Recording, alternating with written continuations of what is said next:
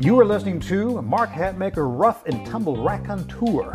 This is a grab bag of old school Western martial arts, resurrected indigenous ways, and empirical musings tinged with a heavy dose of respect, admiration, let's call it hero worship, for these hosses of yore.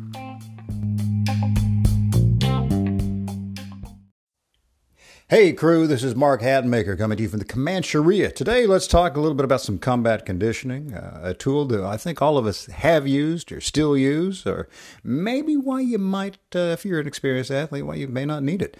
We're going to be talking about push-ups. We originally offered this as a blog offering called The Disutility of Push-Ups, and this is pretty much a revised version of that. All the information there holds. I had a few questions in there, very kind people going, oh, that's interesting, what about this? And we folded some of those questions into this to make it perhaps a bit more complete, compact, tighter animal if you'd like to have the actual blog version of it. I'll link to it and you can have a look. And obviously, we advocate different ways to condition things. We do that with our unloaded conditioning, which is really based on old school principles, backed up by the new science. And again, we will link to that sort of thing as well. This is a wonderful world. We can just keep linking footnotes and references instead of just keep sending someone out to the Library of Congress. All right, let's go ahead and do this. Let me ask you a couple of questions. Question number one, do you do push-ups as part of your combat conditioning fitness regimen? Question number two, do you consider yourself at least an intermediate athlete, that is of average fitness level or above?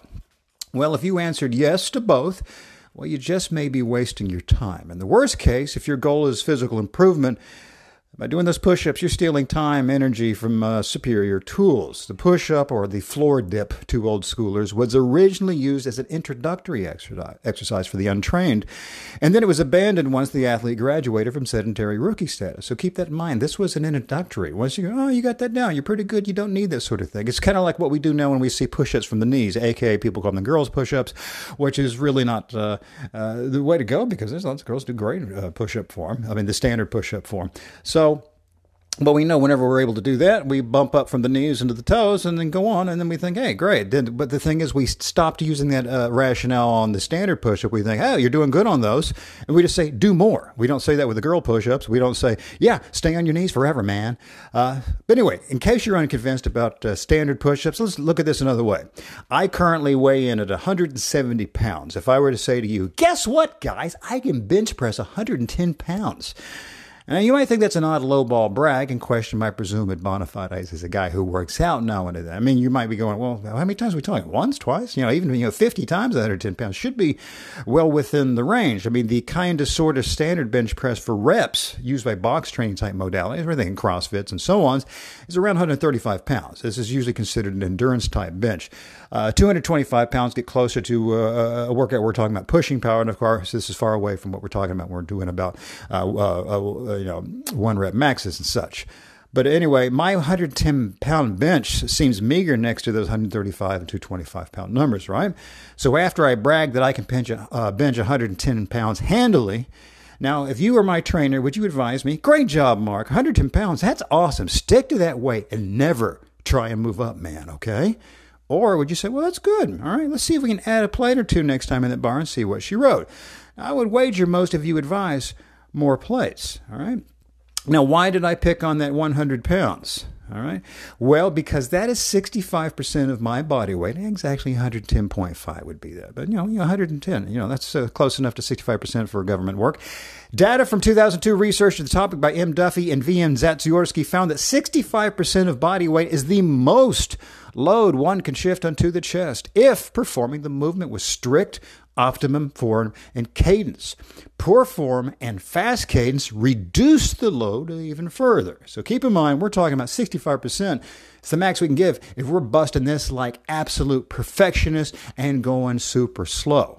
So my 110-pound bench becomes even lighter with poor form and added speed. If we're not doing this with right cadence and form, it's essentially me doing any kind of bursting through them, whatever. It's like I went from my toes to my knees and switched to the girls push-up or whatever, making the exercise easier. The old schoolers and the data back up this information that once we can do the floor dip properly, 65% of body weight is where that number is going to stick.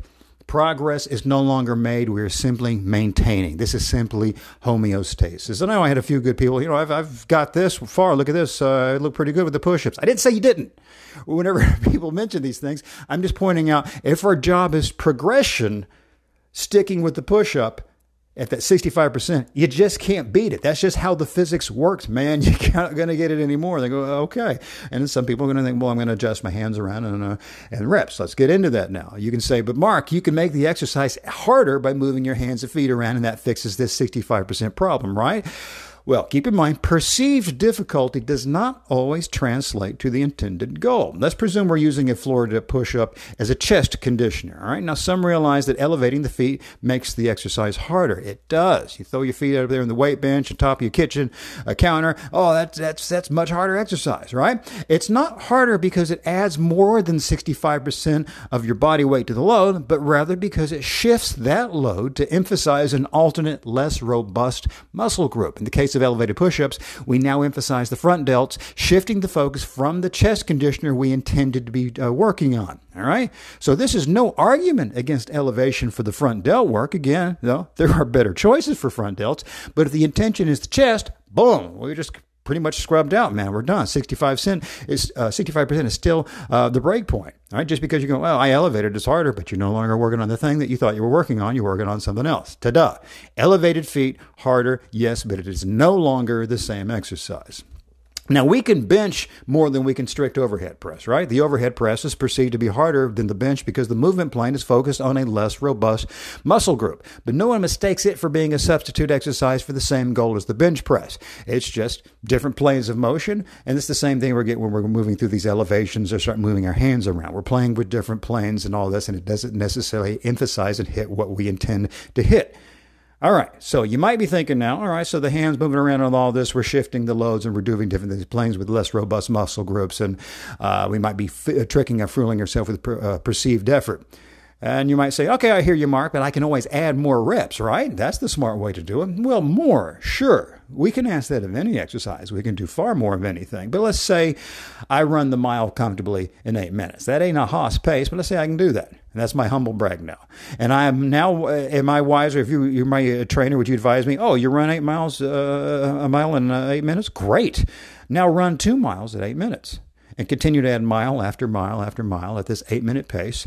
Or is it smarter to say, hey, why don't you run faster over that same distance? Whatever. It's intensity over addition is how things are built. Addition, you might be thinking, well, this is endurance work. When we keep adding reps to things, this gets us into catabolism. And if we're not using any anabolic steroids or any supplements and such, catabolism is actually going to be tearing down what we're intending to build. So in other words, adding things, we eat the very gains we desire. All right? So intensity over addition just eats up our time, eats up games. That is a catabolic state. A side note, just because I use running as an example, I don't run. I just do not. Haven't for years now. Warrior walk for cardio only. No ifs, ands, or buts. Again, see our warrior walking material based on old school stuff and indigenous warfare, early combination, man. It's the bomb, man. It works. All right, here's another no-no. Higher reps in regard to the push-up. Often more is people do push-ups. It's really no longer a push-up, but a gymnastic quasi-balance exercise that relies on kinetic energy that bypasses the peak contraction principle, which is the very aspect we need to foster growth. You know what I'm talking about. Sometimes people will say, let's do 50 push-ups. You see this little spring thing going on right there. Even if people go all the way down and get the, bounce that chest off the bottom there, well, that's no longer a muscular reaction. Again, that kinetic energy is moving us past these stick points, these peak contraction principles. If you're wanting to build something, you've got to be able to control every phase of the exercise, particularly at the points where in their so-called weak spots, the whole portion. What the old schoolers thought you want to do the entire plane, but particularly the parts where it's tough, which should be the very bottom deep portion of it. We know most exercises from the squat to a bench press or whatever. Once we get past the midpoint, we go, oh, that looks great. That's when many people take wider grips and stuff, so they don't have to drop as far on the bench or a squat. They're just trying to get, well, let's reduce the amount of distance we're traveling. In other words, to reach higher numbers, we often adopt a speedier technique that provides us with less rewards than if we simply stuck to a mere 10 reps, then did those with super strict form and super slow cadence. So in other words, you're saying, I'm going to do 150 push-ups. I would say if you took, you're going to be better served by taking 10 push-ups and maybe turning those into 1 minute per rep. For your cadence. Again, that's one way to kind of hack into it, but still, we're not busting 65%. But if we're doing the bouncing push-ups on 150, you're doing way less than that 65%. Yes, there will be perceived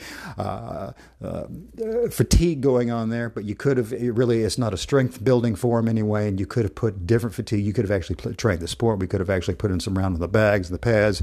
We could roll on the mat. We could have done all sorts of things if our intention is strength or progress. This just ain't going to do it. And a few great questions. Some people ask, well, what about burpees? First, I want to say burpees are not push-ups. It's intended by even the inventor, Royal Burpee.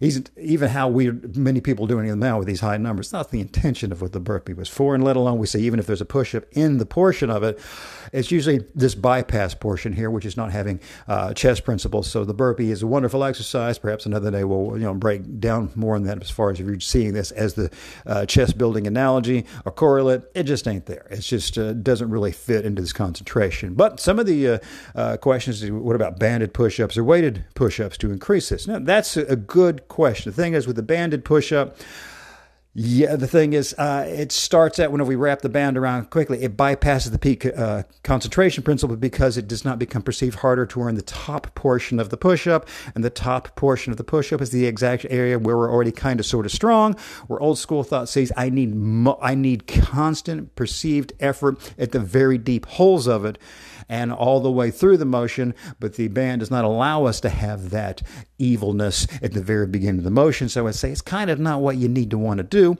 And when we get to the idea of weight vest, I know this is very attractive and alluring, and I fell prey to this hell for a decade myself. When we way back when we were doing gladiator conditioning, how do you make it harder? You throw on the weight vest. I now think that was a complete mistake.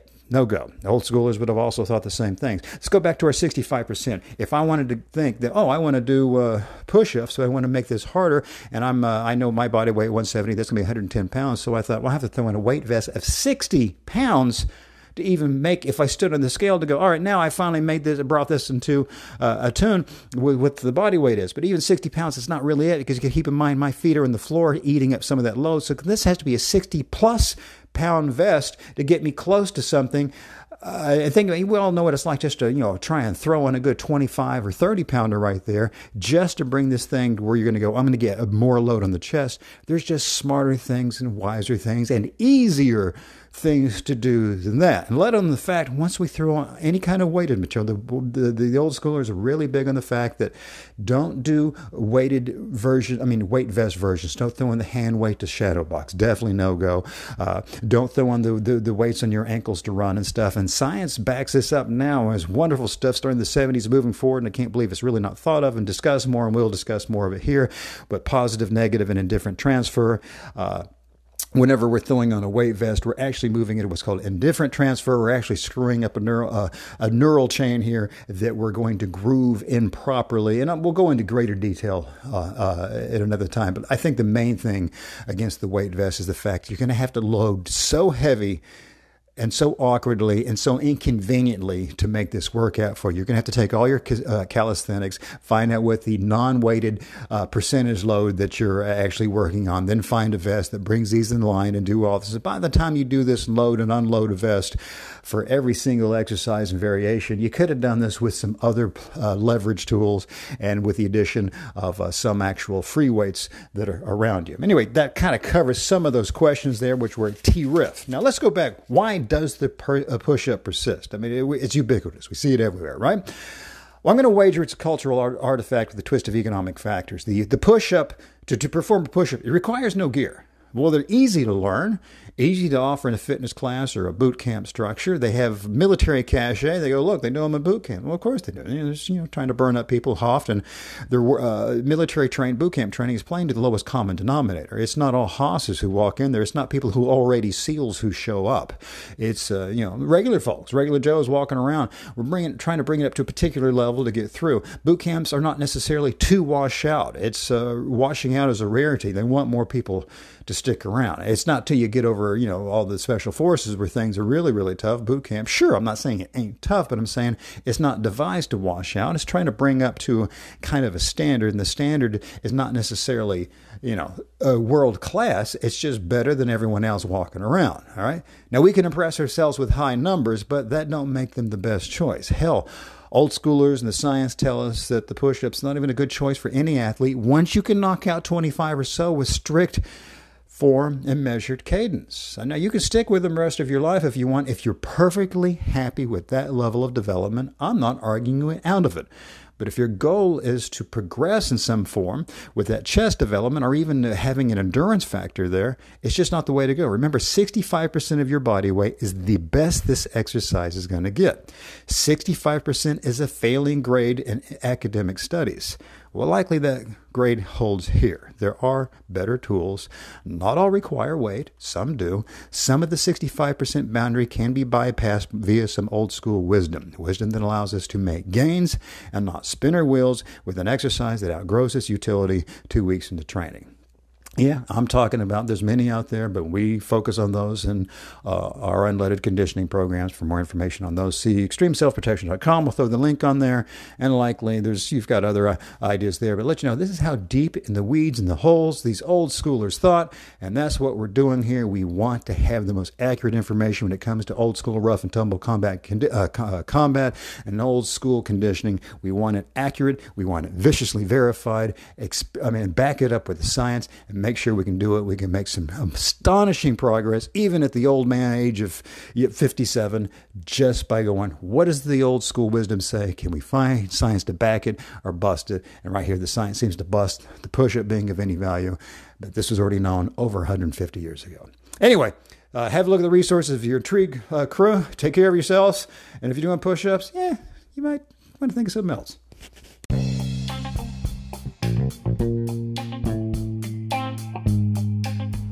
Well, if you dig what we just discussed today, I'd like to invite you to like and subscribe to the podcast. Hell, support it if you want. I'm not your dad. Do what you want.